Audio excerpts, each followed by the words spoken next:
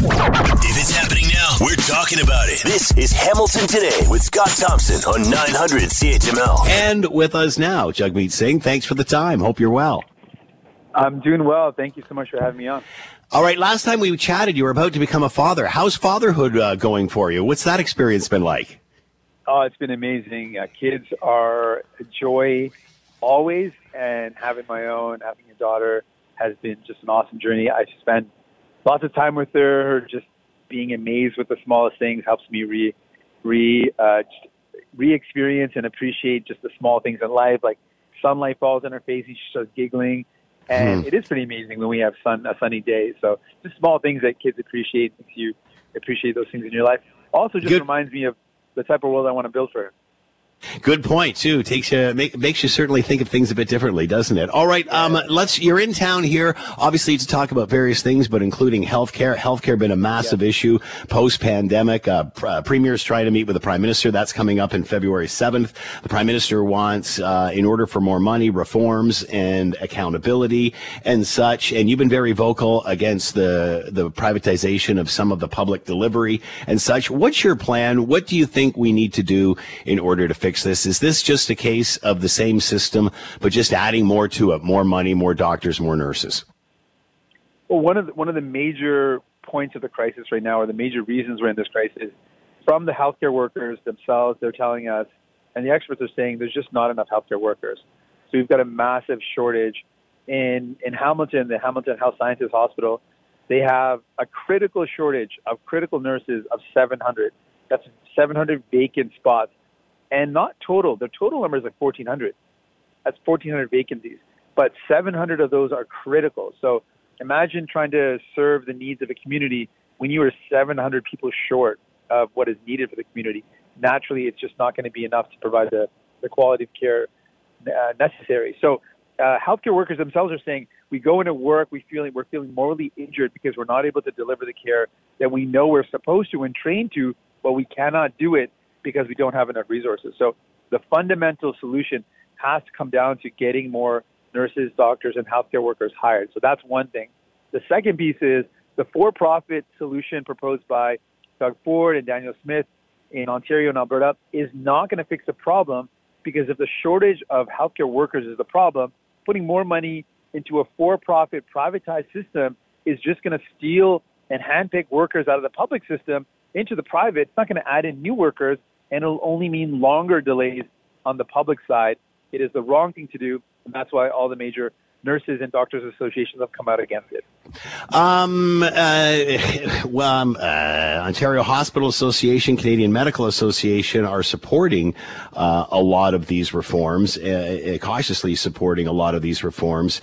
So basically for you, it's not a template issue. It's not the system is broken. It just needs more funding and more doctors and nurses funneled into it, because it seems what we've realized post-pandemic is the system needs more than just more money, more doctors and nurses, more help. I mean, there's shortages of everything everywhere. We all know that. That's nothing that we don't know.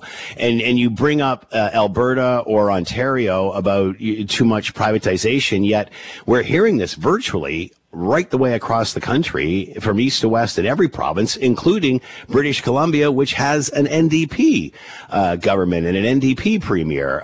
They're all dabbling in this. So again, you seem to center at Alberta and Ontario a lot, where it seems that a lot of provinces right the way across the country are looking for these solutions, whether it's a pan-Canadian licensing system, whether it's bringing in healthcare workers from whatever province and they can go from one to the other or such, or even these reforms with private delivery of public health care. Aren't we seeing it right the way across the country?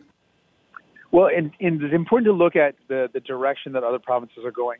So what BC is actually doing is they've acknowledged that previous governments have absolutely opened the door to more private for-profit care, and that it exists in the province.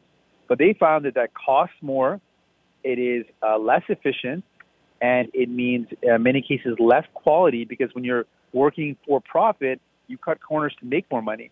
So what BC is actually doing is they're buying up private clinics and bringing them back into the public sector.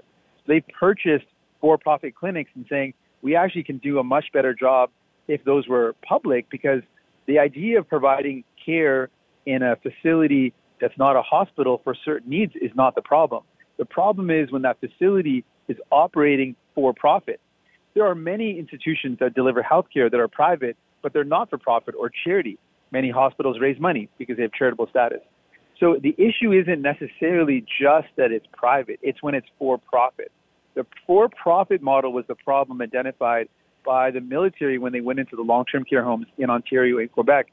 The for-profit homes were on an evidence basis where the worst quality of care was found, where those really horrible stories of seniors left in their soiled diapers and soiled linens for hours, crying out for food and water because the care was reduced to make that profit. There was less hours of workers, less numbers of workers.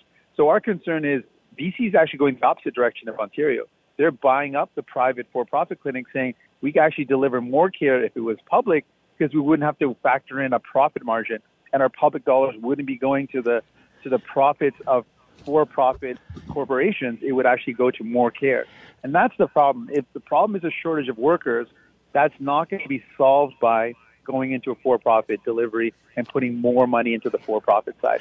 The problem with the comparison is we've got a system that's been starved for decades of funding, and it's been starved, and then people are saying, oh, we need creative solutions. Well, it's not a fair comparison. If you starve a system of decades of underfunding, then clearly it's not going to be able to compete with a hungry, profit-hungry corporation that wants to come in and find a way to make profit off of this struggle. We need to properly fund it. It seems that this is an extreme discussion. Either it's way over on one side with public, or it's way over on the other with private. Is it really a battle between private versus public? Haven't we seen healthcare systems that really benefit by having a combination of both of these systems? And that's where Canada is perhaps lacking, is in the sense that they haven't been open enough to different ideas, new ideas. Is it really fair to paint the private versus public? Is the solution not a combination of both? Not at all. And to be clear, it's the for-profit that's the problem. Again, back to the private argument. Private, if it's a not-for-profit, privately operated organization, that's not a problem because its motive is not-for-profit. There's many not-for-profit child care providers, not-for-profit long-term care providers that do a great job. It's the profit motive. And wherever we see a for-profit model in healthcare, we see it across the world. In the United States, a great example. For-profit means higher costs because you have to factor in profit. So it costs more for the delivery of care. For-profit means lower quality. They cut corners to make that profit. And for-profit steals from the public system. So it is a bad approach, and it's bad on the evidence. And it's not fair to compare the existing problems in Canada and point to a public-private debate. It's a public system that's been underfunded. Like, if you look at the federal proportion, it used to be 50-50. That federal proportion has dropped to 22%. So imagine you're trying to run any service and the amount of funding you receive over decades has cut in half. Naturally, it's going to be difficult to deliver the same quality of care that people remember. It's because it's literally been cut in half. Half the budget's been cut. Imagine we've got to feed a same family or a growing family with half the budget. And then someone says, oh, okay, well, maybe your delivery of your family food, their cooking at home is not working anymore. We've got to bring in some outside providers. Well, it's like, well, your budget's been cut to more than half. It's now down to 22%. Naturally, that's going to create a shortage. I completely understand what you're saying, Jagmeet, and I think that's the complaint of many of the provinces, and I've certainly said that when you drop funding so much, of course this is going to happen. That being said, if the government was, say, to reinstate 50% funding to this, do you think the answer is just putting that money into that old system? Or does there have to be some sort of change to that template? Is this just because the system has been starved of money, in your words? I think that once we properly fund it, then there are definitely things that we can do better. And one of those that's come up a lot, so I agree that there are some changes to the old system.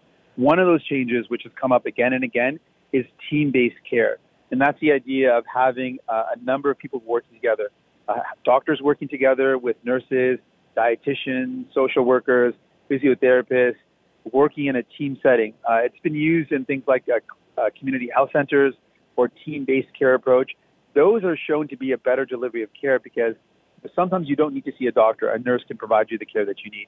Sometimes your issue is not really directly related to a physician medical issue, but it's really about poor diet that's creating a medical outcome. Like you're not having great health because of the food that you're eating.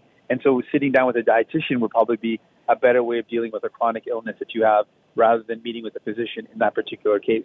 So having that team-based approach is something that BC is exploring.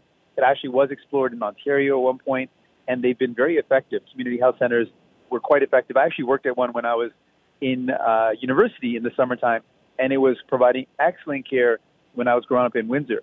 So those are some models that have shown to work and can work better. Instead of having walk-in clinics, one idea is to have publicly funded clinics where someone's got an illness that's not serious enough to go to an emergency room, but you can't see your family doctor quick enough. So having a clinic that can provide care in those cases, maybe a fever, maybe you're having other struggles that don't require an emergency care. You don't have to rush into an ambulance, but you definitely want to get it looked at. Having another place to go could be a solution. Jagmeet Singh with us, leader of the federal NDP in Hamilton today, and of course joining us on the show. Jagmeet, thanks so much for the time. Much appreciated. Be well. Thank you so much. Really appreciate the questions and the opportunity. Thank you. Thanks for listening to the Hamilton Today podcast. You can listen to the show live weekday afternoons from 3 to 6 on 900 CHML and online at 900CHML.com.